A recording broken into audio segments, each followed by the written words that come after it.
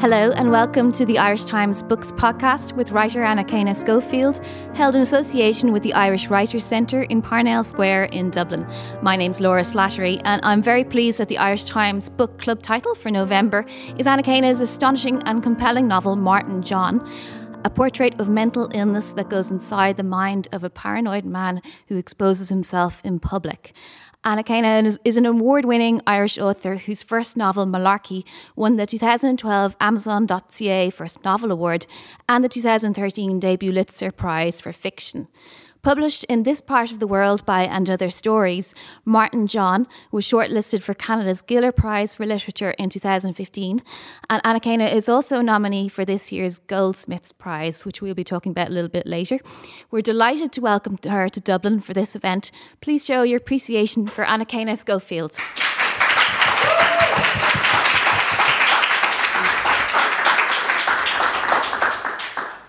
Thank you. Anakana, or AK. AK, whatever you want. Just not Postman Pat. No, not Postman Pat. Okay. Okay. Postwoman, I guess, would be all right. Fair enough.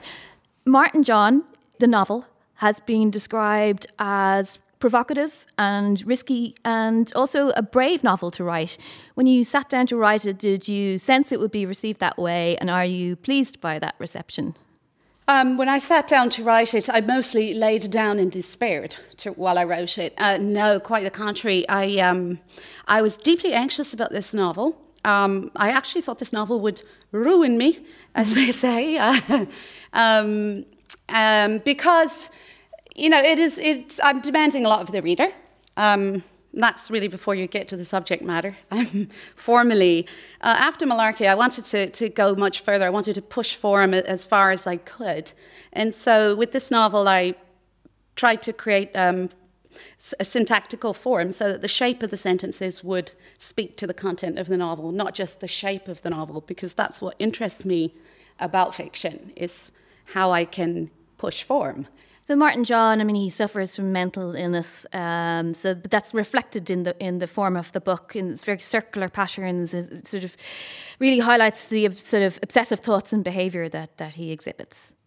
Yeah, the novel's predicated on the loop. There's an index in this novel, which is kind of unusual for a novel, and it comprises 5 refrains which roil around Martin John's head, religiously, if you like, and that each refrain is a device that he uses to distance himself from the responsibility of what he's about to do. When he's going to cave into his urges, he marks them with these refrains. So it's a device that he hides behind. But it also worked very well in terms of, I knew that the novel would have to be circular. And it would have to be hermetic in the sense that it would unroll within itself unto itself only. That was a goal that I had with this novel, because conceptually it's a footnote novel. It's a novel in a single footnote. So my first novel, Malarkey, has a single footnote, a star that says, "See Martin John, a footnote novel." And when I did that, it was what my mother would call pure devilment. I had no idea I was going to write this. So Martin John is a character in Malarkey. He pops up in a psychiatric ward. That's right, isn't it? In Malarkey, he's this very eccentric, lively. Oh, he's not lively, actually. What am I saying? He's in a hospital bed in a psychiatric ward. He's not a bit lively. I haven't written that one yet. I haven't written the lively, eccentric man yet. But it was as you were writing Malarkey that you kind of thought maybe... Well, Malarkey was originally a parallel narrative. It was about 2 mothers and 2 sons. And it took 10 years to write that book, and needless to say, there was a few adjustments in those 10 years. And so eventually I threw one half of the book, one of the narratives out, and that narrative was Martin John's mother and him. But there's a part towards the end of Malarkey where there's this character I call Beirut in Malarkey, and he believes he's been to Beirut and he's fixated on Beirut, and he's in the psychiatric ward opposite the main character in Malarkey, our woman. And they form a sort of relationship. But Beirut is the psychological space between the 2 beds. And so the first line of Martin John is, Martin John has not been to Beirut. He's only been to London to visit his auntie Noni. So that's where the footnote comes from, because throughout the first time we met him, he was just babbling nonstop about Beirut. And he babbles a bit about Beirut in this still. So he's been exiled to London essentially by his mother because of the, I suppose you might call sexual deviancy that he's exhibited at home. Yeah, well, I describe it that the mother sees her son behaving in an alarming way, but she doesn't have the tools to deal with that. She won't face the reality of what she's seeing. And then finally, there's a line in the novel where she says it was when he did it to a man, and then or a boy or whatever, she knew she had to get him out. So I thought that was an important demarcation. Like, while he was doing it to girls, she would tolerate it. But then once he did it to a man, or a boy, it was clear it was a problem. And what I was trying to do with that was invert the way that historically in Ireland, this tradition of shipping the fallen unmarried mother, the fallen woman, to England, and she would be sent and she would be away in England nursing. So I wanted to actually invert that, and I do that quite a lot in my fiction, where I invert things. So instead I had the mother dispatch the son, and in very much the same way in Martin John, the mother dispatches him to London, and then she's kind of like the space station or something, because she just issues these edicts to him, and we hear them through his head. Yeah, because one of the great things about the book is that I'm never quite sure whether Martin John is trying to maybe please his mother or if he regards her as one of his enemies. Do you have a view on that? Yeah. Well, he's constantly disappointing his mother, and he's failing. Ever since I finished the novel, I keep seeing this interesting, parallels with the liturgy. Even though when I wrote this novel, I wasn't obviously thinking about the liturgy because I was stuck in this man's groin for most of the time. Not a very pleasant place to be. But yeah, I was thinking because, the refrain and the Holy Mass, call and repeat, and that's very much similar in here. I do that with prose. I invert things. I'll say the line one way and then I'll reverse it. And then like that, like he's on the Stations of the Cross or something. He keeps falling because every time he gets these urges. He's a flasher. He's a frotteur. He likes to rub up against women in public spaces. And the starting point really for this novel came as a response to the clerical abuse reports, which there's just been such a plethora of them. I mean, all over the world. I mean, I live in Canada now and at the moment, and we had, terrible reports there and investigations around Indigenous First Nations Canadians and sexual abuse by priests. And the book is set in a period where there's a culture of denial about this. Yeah. Yeah, I just felt I couldn't put another piece of fiction in the world that didn't in some way respond to something about the deep psychosexual problems that have really populated, the news and our thinking for the last, 10 to 20 years when it emerged. And I mean, that's the church. It's not just the church. It's an awareness of sexual assault, and it's also stuff like Jimmy Savile, high profile people raping. In plain sight, essentially. In plain sight, heroic charity raising. And so there's things like that. There were a couple of images that prompted the novel. There was a general need to respond to something in that. Like, it felt like this is such a massive thing. This is really the defining thing of my generation, I would say. I don't know how anybody else in the room feels about that, where we've become aware of the level of abuse, the level of sadistic violence that's been meted out. And I hope now, your Martin John's mother, she doesn't, I don't have a hard time imagining that she would not know how to deal with that. She would not have places to respond. She wouldn't have the language, maybe.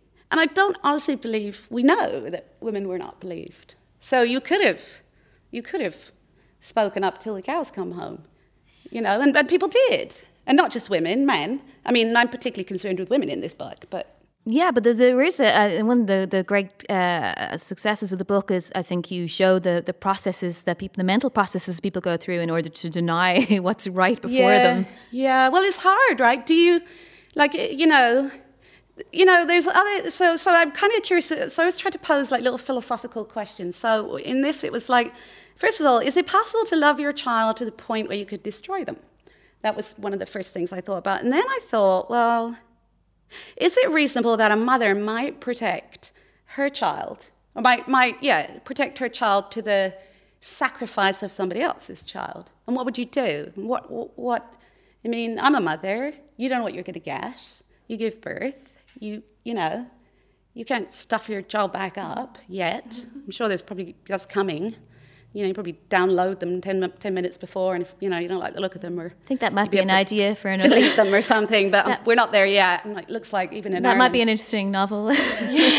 yeah. I mean, even in Ireland, where women have so far so little control over their bodies and choices as regards to reproduction. So I don't think that downloadable, deletable is anywhere on the horizon. But my point being, it's not, this is the work of fiction. These are the places, these are the spaces that you can play in fiction. You can posit questions and circumstances and situations that science can't. Science cannot say, social science can say, okay, there are 24 victims, and this is how we've ascertained that they're victims. And they can give us statistics. It can't ask psychological questions. It can't prompt us to think about ethical dilemmas, such as, there have been cases in Ireland where mothers were aware, that dreadful case down the country with the father who was raping his daughters for years, and the mother was aware. And of course, there are all kinds of reasons, and I don't really want to get into that because it's not my area. But I think fiction. That's what I love about fiction, is to posit scenarios and then allow the reader to come to those scenarios and complete them, I'd love to ask you now to read an extract from Martin John. This is from near the start of the book. Yeah, this is a very cheerful extract. That was a very grim introduction there from me, huh? This is a very funny book, allegedly. Yeah, we're going to talk about how funny it is. Don't worry. But we've started off on a very melancholic, serious note, because we're serious women, aren't we? Absolutely. Serious, but not earnest. Not earnest, serious, nasty women. So I'm going to read this part about Martin John's. Did I decide? Am I reading The Mother, or am I reading the part about the newspaper? Oh, no. And The Mother, page The Mother. 27. Sorry. False alarm.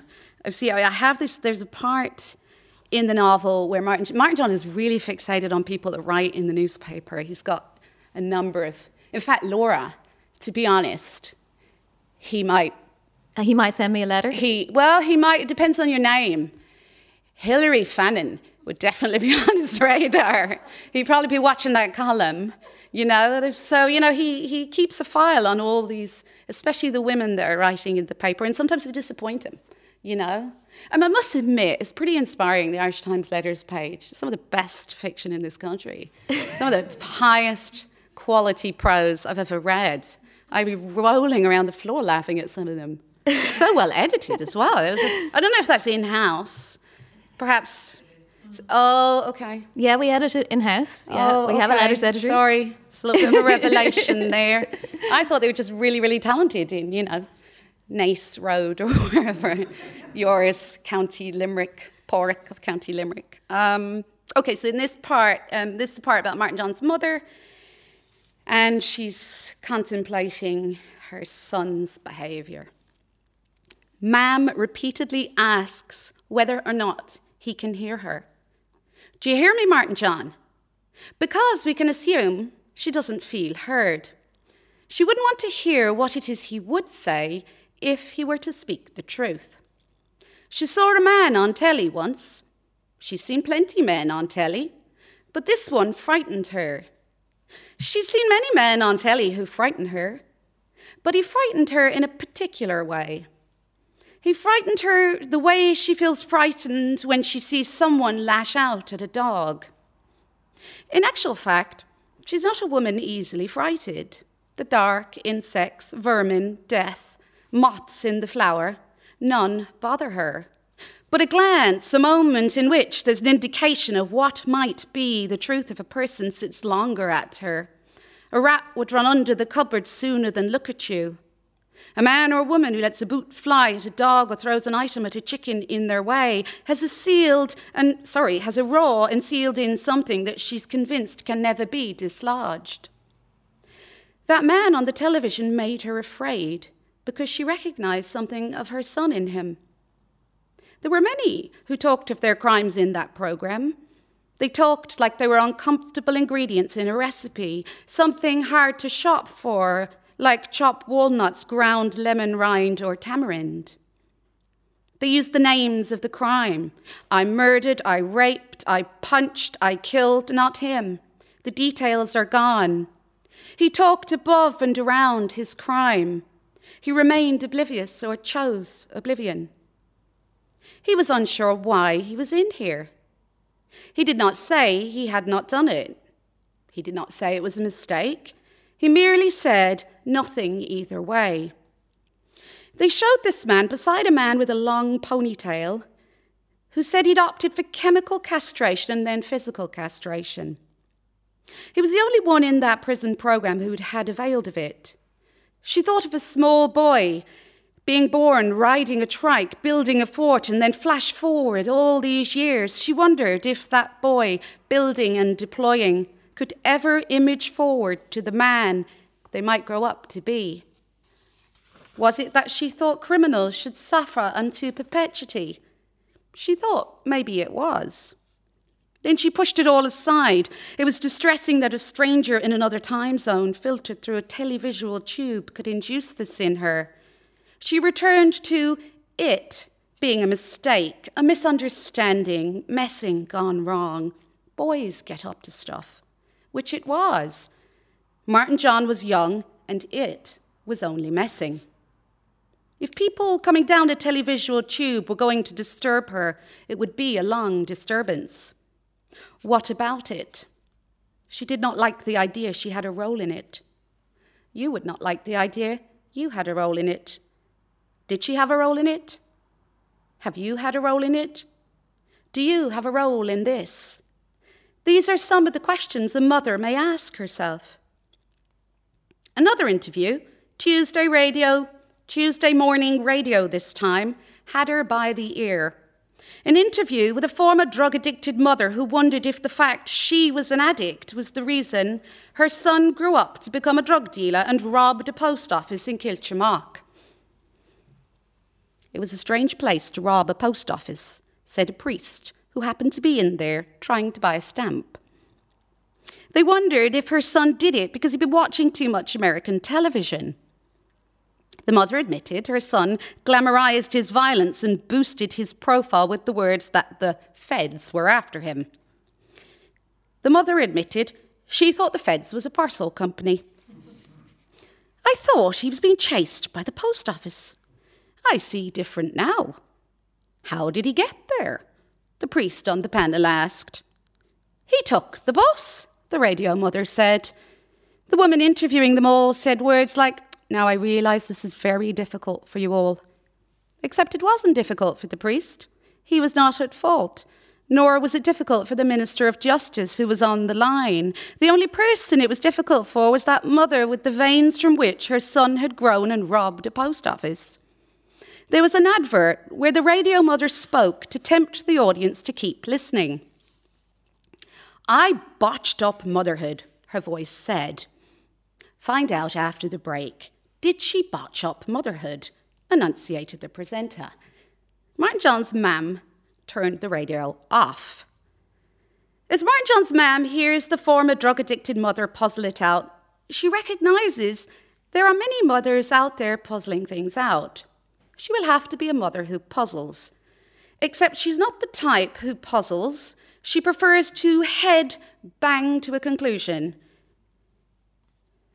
In this case, I was not that mother. I am not that mother. I didn't raise my son to rob a post office. So what did she raise him to? She prays hard. She incants for him. Once she prayed to St. Jude, a man who'd fell in his own way, so he'd understand this overwhelming need to keep her son straight. I can't afford no 3-time cock crowing with Martin John. One more crowing and his prison he'll be. Everything I do and have done is to keep him on the outside. Sure, if it's in he goes, they'll kill him. Plain and simple. They'd eat him alive. They don't spare the like of him. Someday he'll come home to me. He'll come home when he's failing or an old fella, and I'll be waiting. She's probably lying. She doesn't want him near her. Ever again. Some days she dreams, imagines, fantasises that he might be killed, shot or run over by the bus. Like them fellas you read about in the papers. Sometimes they kill men like him. Others do it. They hunt and they kill them. Sometimes they wait till they're inside. Sometimes they leave a note on them. Martin John's not as bad as the ones they kill, she reminds, comforts herself. Thank you very much.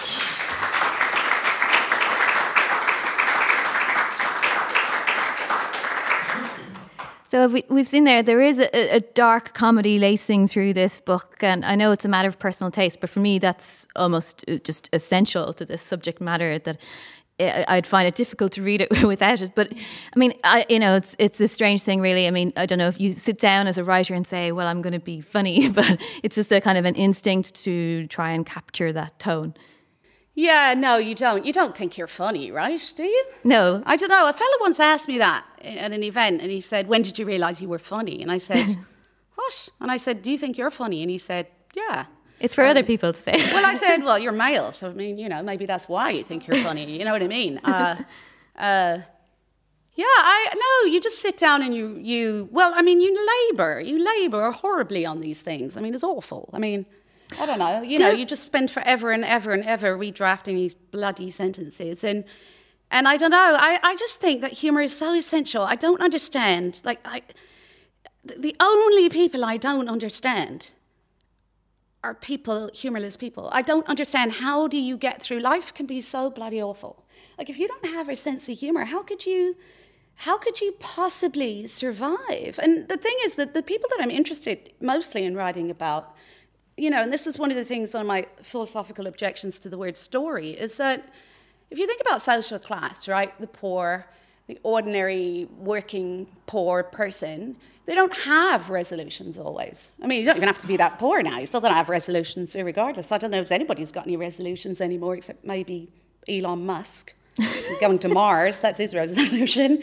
We can't all go to Mars. Because, Elon hasn't got the escalator. I'm not sure even Elon can go to Mars. So as a side note, I have a prediction to make.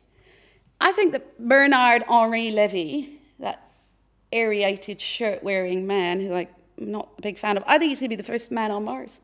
Because if you think about it, is he going to set up his own colony? Elon Musk is on the way, right? But I think Bernard-Henri is going to get there first. And I think what's going to happen is basically he could go to the ILAC Centre, put him on an escalator. I don't know, for some reason they just open the roof up. Maybe they're cleaning something.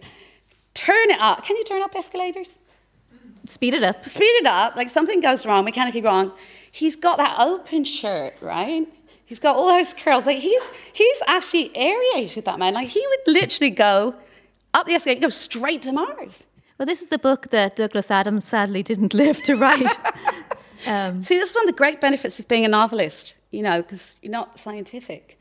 So you don't actually think, oh no, there's a roof on the ILAC Centre. Oh, I don't know if escalators are capable of that. I've already planned. You can basically get rid of anyone annoying you on RTE. You could just with my theory, right? If you were a novelist, you sit there, just send them all to Mars.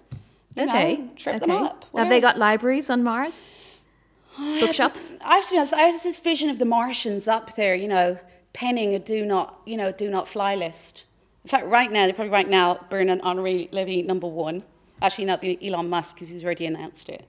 Can you imagine the poor Martians? Like, oh God, they're coming. The final revenge of the do not fly list. The Martians are up there. I'm probably not. I'm on it now. That's it. Sorry, what was the question? Yeah, no, I was asking you about a dark sense of comedy lacing through the book. Oh yeah. Sorry. No, you mentioned there. I mean, you mentioned there that you obviously laboured over it, and that's the other thing I wanted to ask is about the kind of the rhythms of the sentences. I've really kind of connected with them. I think they were. Well, let's go back to the humour. So my thing is, right, that you cannot, like, if you're poor, you can't survive life unless you have a sense of humour. Like, look at what people have to endure. I mean, think about Yemen right now. I think what's happening to those people. The Saudis are bombing the arse for the last year, how, you've got nothing. Everything is so hopeless. And I'm not suggesting, everybody's rolling around laughing in these places, but when I see people who work so hard, like people that do the hardest jobs, they often will have the best sense of humour. In Vancouver, I go to the downtown east side, which is a postal district with a very, very high number of marginalised communities and IV drug users. And I go down there, but part of the reason is because if you're walking the street, somebody will throw you a line. Somebody will say something, you can have some repartee. Whereas, to be honest, in other parts of the city, you could, say hello to someone, don't answer. So my point is that humour is essential. And if you don't have a sense of humour, and if you're not funny, that's okay, but get an injection. Basically. But I like to be generous and think that everybody has a sense of humour, but just some people it's just very well hidden. Well, that's true. Somebody made me really laugh the other day by describing Wimbledon as leafy. I don't know why. I said, what was it like growing up in Wimbledon? And the person said to me, leafy. I thought that was very funny. But nobody else said it, so I thought it was so funny. That's not the adjective I expected. Like unexpected adjectives.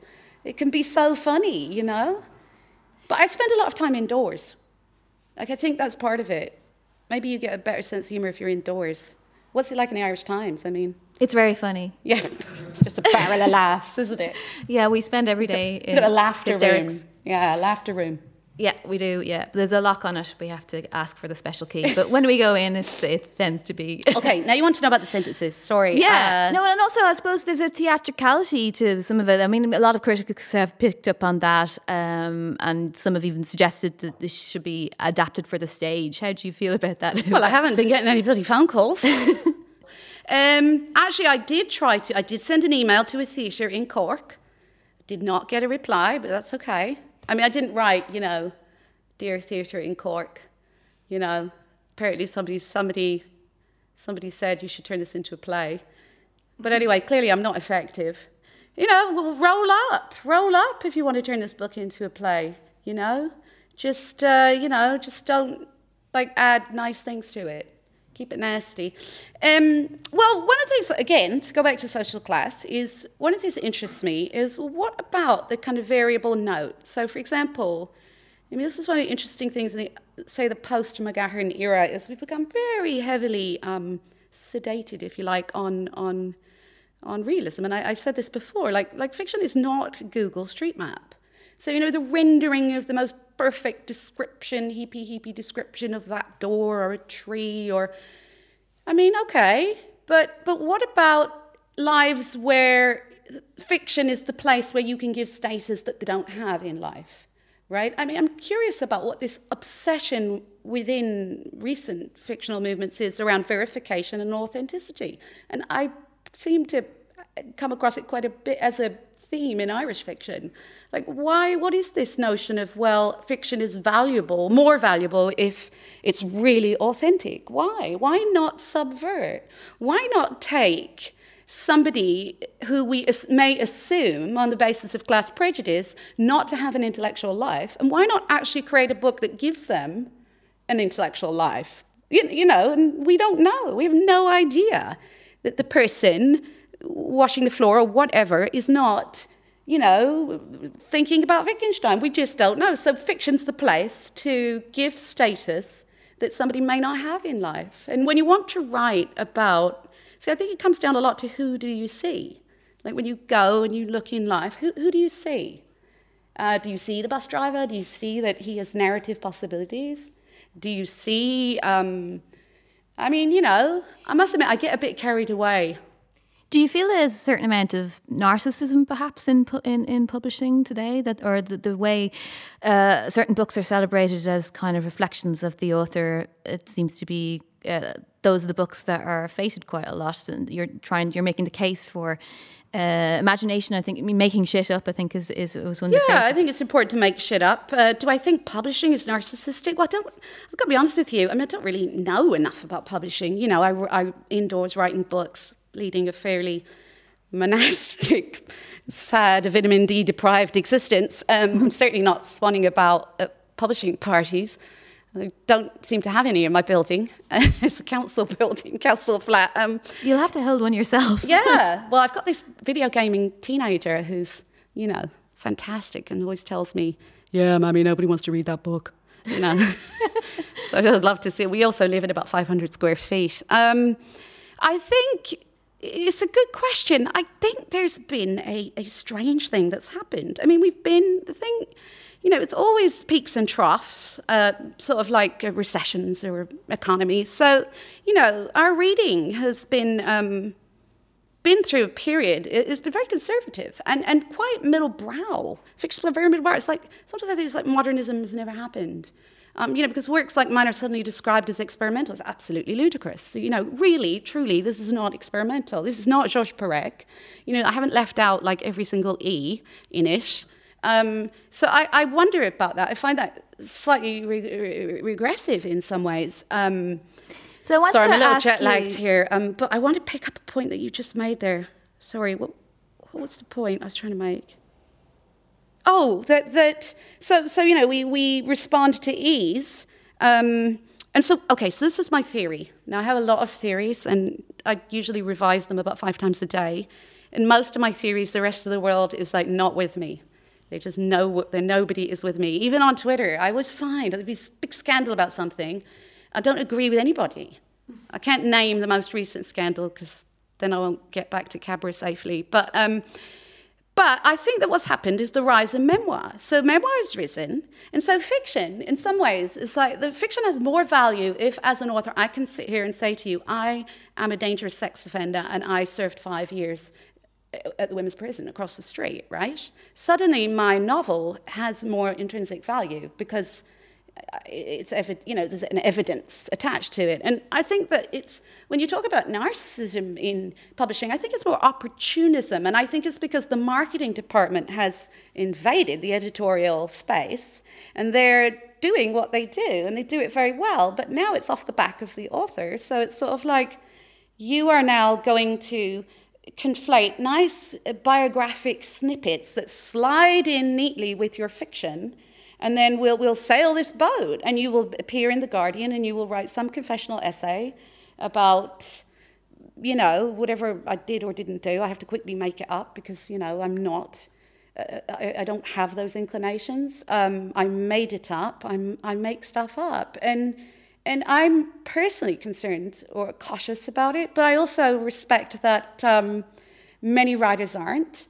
And there is certainly writers whose work is autobiographical fiction, and I don't wish to be disingenuous to that because there's room for all sorts. And I just worry that what's happened is it's breached the levees, and the expectation now is that it's more valuable if you can verify it. My theory is this. Now, remember, they do get revised. So think about what's happening in the broader world. Like, I don't think that there is such a distance between art and like whatever geopolitical happening. So look at the refugee crisis. Look at how fixated we are on, are you really from Syria or are you Afghani?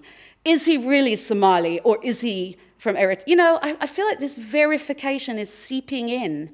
And the irony is, of course, we're living in a social media age where one can assume any persona and ultimately, unless, So maybe a response to that, perhaps. Unless really Eddie Snowden hacks you and reveals that you are not Hillary Fanning.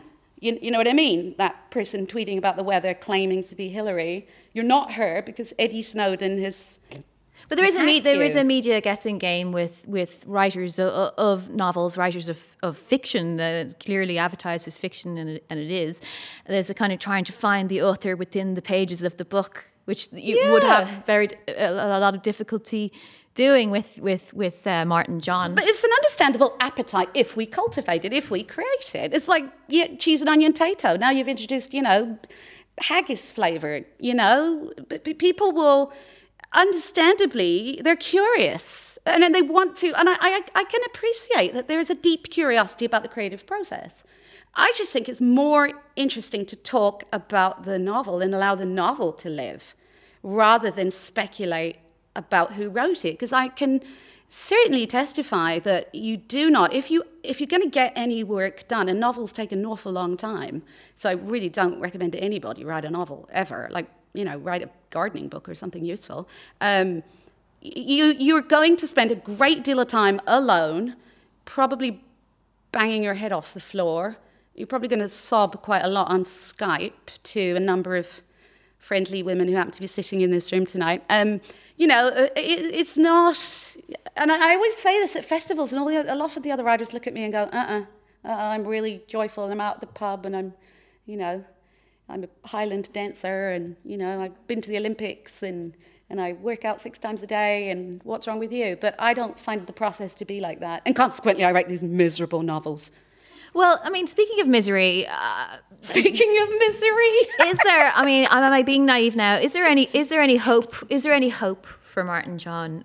Because I couldn't really find any at the end of the book. Question. Oh, God, I have to be very careful not to go into my utopic pessimism and my Wittgenstein and Wellies moment. Because I'd like to imagine Martin John might at least have 1 year where he sits down and he watches Eurovision, which is his annual ritual, and he gets to do so undisturbed and unplagued by various thwarting influences, and maybe even indulges in some of his obsessions as he watches Eurovision, that maybe he has a great night.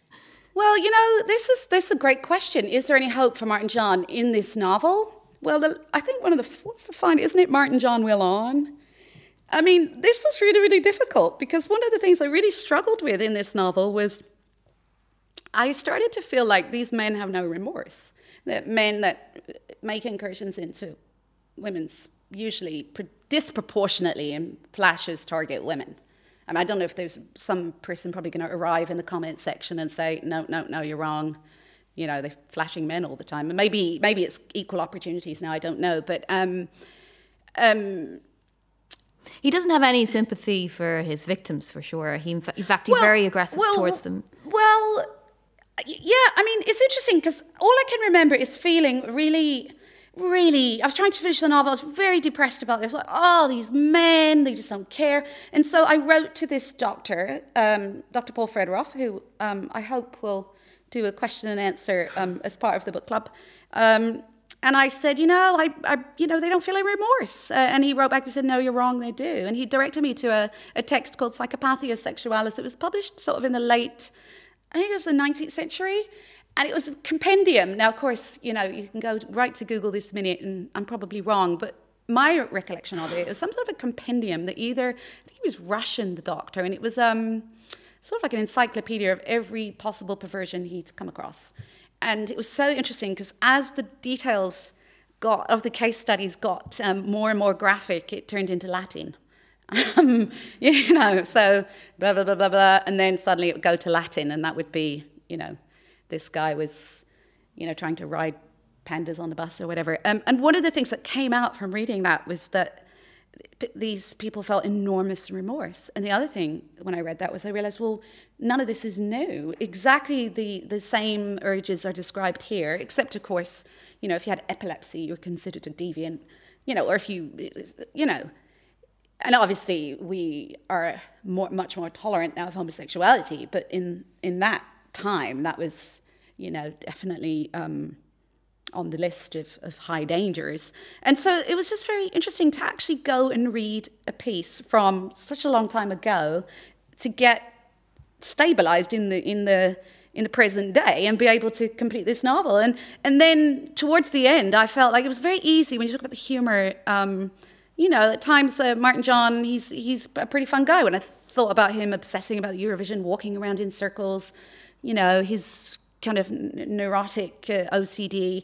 It was fun to write. It wasn't ever fun, but it was a bit more fun than him taking his pants off. But I realized that you're running up against a real danger here, because this man is a deviant, and you need to go back, and you need to keep telling yourself, no, don't make him into a lovable eccentric. This is what this man does. This is what he has the urge to do to women he doesn't even know. He's a violent deviant. And so that was tricky. And so, in fact, the last scenes in the novel, which I think actually are some of the most disturbing. There's the one where he's watching the young girl eating a hamburger in the station. Yeah. And that came very, very late in the process. And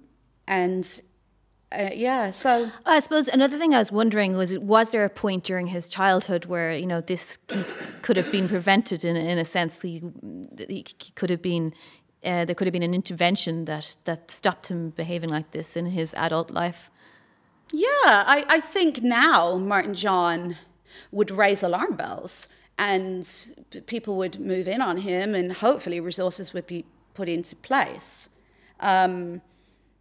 You know, but again, that's the world for the reader.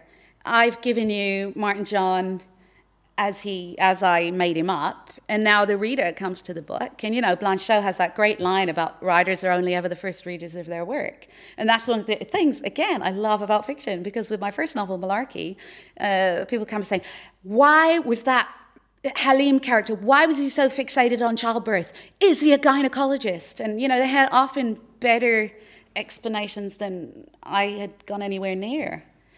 So I mentioned at the start we must talk about the Goldsmiths Prize because you're on this year's shortlist, and at the time of recording we don't know the outcome of that prize. But I think we can be fairly sure I'm not going to win it, but go on, yeah. Well, we can correct you on that if you do. But it's kind of just for anyone who doesn't know, it's a relatively new addition to the literary awards calendar, and it's carved out such a great niche, I think, for itself. And you know, it is, you know, according to its website, it seeks to reward and recognise novels that extend the possibilities of the novel form, I think is the words they use, and break the mold, essentially. And some critics say it's doing what something like the Booker Prize should be doing. What would you agree with that? Is the Goldsmiths Prize sort of is it a list that you would have aspired to be on, and you think that other novelists should aspire to be on? Well, there's a Canadian novelist who I went to China on a book tour thing with Dion Brand, and one of the terms that she used while we were on panels together, and I just loved being on panels with her, was she would talk about his or her project. And I thought that was a very generous way to speak about work. So it depends what is your project. You know, many novelists have no interest in form-breaking work, you know, and for that matter, genre novelists. You know, I don't decry. I think some of the most interesting social realism you can get is crime novels. So I wish I could write one.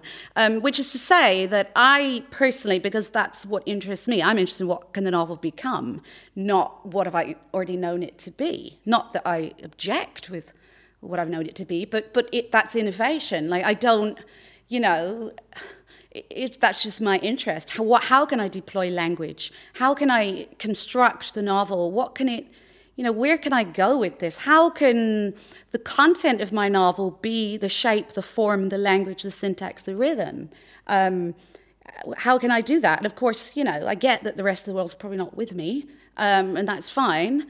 So it's wonderful to think that we have a prize. I mean, with it issuing the caveat that, of course, you know, literature is a continuum.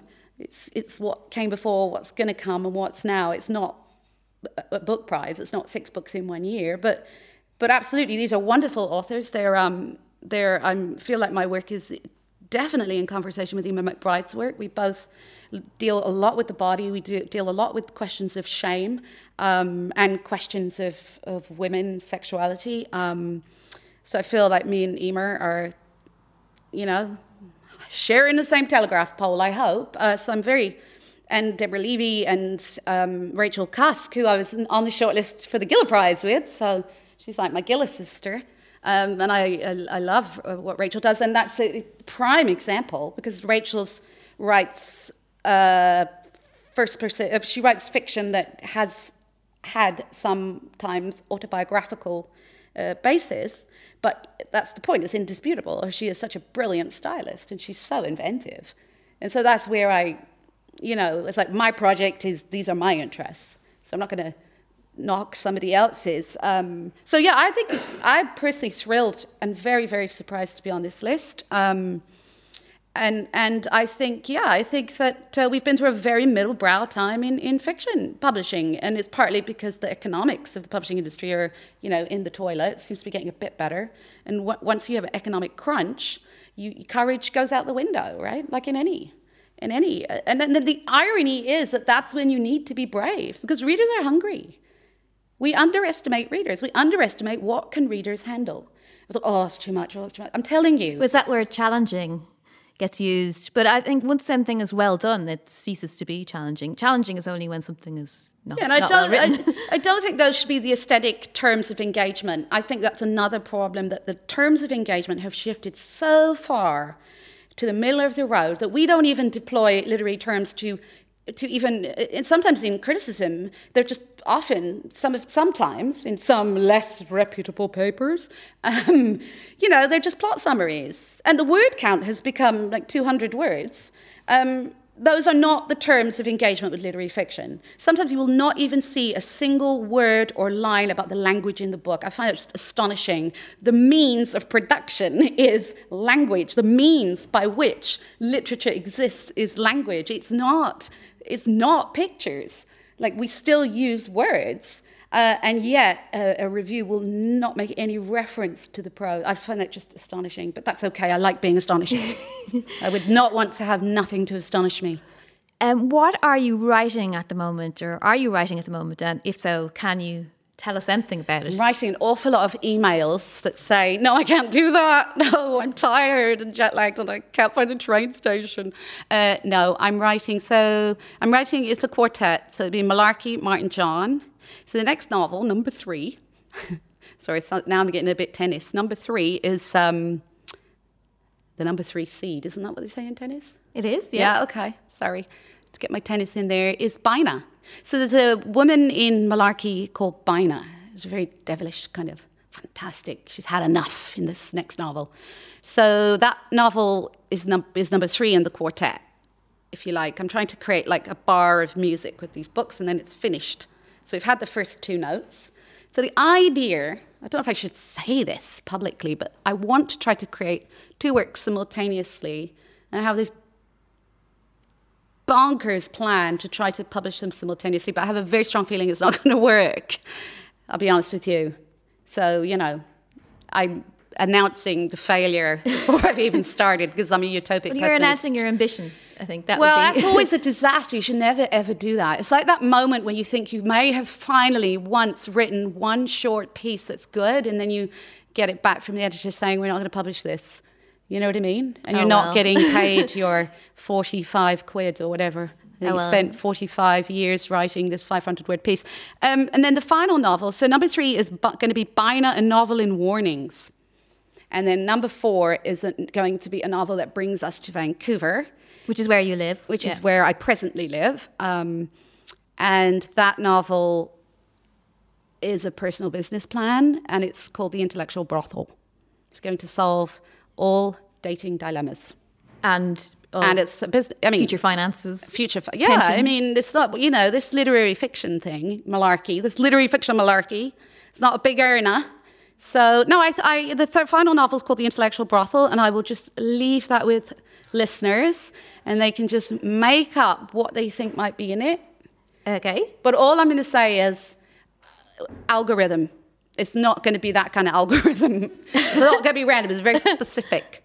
Yeah, so the 4 novels, in essence, Balzac did this a bit, right? Obviously, he did this a lot, and considerably much better than I'm ever going to be able to do it. But, this notion of people reappearing and... So we nearly have to wrap up now, but I just wanted to ask you one thing about... And then I want you to know that I'm going to bed. Okay. At the end of that 4th novel, that's it. No more? Yeah, I'm going to get a nice sleeping bag at Dunnes Sure, that's Stores. just the interval, and then you can plan No, well, I'm middle-aged now. I'm a very, very late bloomer, and I'm in decline. So basically... Well, I was going to ask books, you... Seriously, 4 books. If you think about the number of bird flu alerts I've tweeted. Well, you sent me your essay earlier, The Difficult Question, and you talk about, I don't know if you're being an unreliable narrator, but you're talking about suffering from, I don't know how to pronounce this, thanatophobia, which I should know is the fear, I should have known is the fear of death, thanatophobia. Well, I didn't actually know it. It's a good quiz question. I didn't know that either. But you say you suffer from that, so bird flu is one of the, is that part of that, fear of bird flu? No, bird flu's got nothing to do with thanatophobia. Bird flu is just a hobby. Okay. Yeah, I follow bird flu the way some people follow tennis, or... Because I thought I do follow tennis, actually, yeah. It's funny, I follow tennis obsessively. Does that mean you follow bird flu obsessively? Well, yeah, basically. You know the way you get excited about... She struggles to try to think of a tennis player. Oh, Rafael Nadir? Is that a tennis player? Rafa Nadal. Sorry. That Rafael Nadir, who's still in his back garden, just playing shuttlecock right now. He's coming to change the world. Well, I follow Twitter cricket, which means you don't actually watch any cricket. You just let somebody else watch the cricket and then you read their tweets. So that's very time conserving. No, I'm really, really interested. I have a number of obsessive topics. And today I got kind of fixated on, I don't know if I should say this on the Irish Times podcast, because then they're going to say, oh, she is Martin John. But I found this medical study that was tweeted by this guy, neuroskeptic, and it was, do rats have orgasms? It was really interesting. And I hate rats. I just hate rats. And that really depressed me, because they seem to. That's why, we can't get rid of them. But that wasn't your question. Your question was... Well, I'm just wondering about the bird flu and the fear of death. No, I find bird flu... I think it's because, I lead such a, fairly dull life that I... and I've no science. So it's just all the numbers and the geography of where it pops up. And then my other interest is the weather. I'm kind of fixated on the weather. And it's not just bird flu. Like, I follow a number of different... Like, public health has become fascinating for me. And there was something very tragic about confessing this interest. But no, that's nothing to do with thanatophobia. But my essay, which is in this collection called Alchemy, which Notting Hill Editions, who only publish essays, have just published in the UK. It's about the devaluing of the imagination, and it's about process. And I realized that my entire writing process is rooted in thanatophobia, which is the intense fear of dying. So that every time I write a novel or a book review, I get to this stage where I get very, very buried and very, very lost, and it's like I bury myself under the ground, and I feel like I'm dying, and then that's the process. Is it a fear of dying without having completed a book? Well, a friend of mine who's a visual artist, Marina Roy, said, "AK, they're your tombstones, these books," and I said, "God, I never thought of it like that," but. No, it's just a very horrible experience. It's very claustrophobic. It's horrible. And then what happens is I lose, kind of like, getting buried. You might not settle in exactly the spot you want. I don't know. I've never been buried, but I'm imaginative. Well, it's the same thing. What happens is the novel, I lose chunks of these books. I don't know where they go. I lose them. Then they're published, and there's I look at them and think, where's that part? So I get very, very, very lost, as in I can't find anything, everything. It's the only way I can describe it is it's akin to thanatophobia. I don't know why I'm telling the nation about this. Well, we really have to leave it there because I have no more difficult questions or easy ones or any questions at all. But I just want to thank everybody in the live audience for coming to this podcast event here at the Irish Writers Centre. Thank everybody at the centre. Thank our sound engineer, JJ Vernon. But a very special thanks to Anakana Schofield. No, thank you.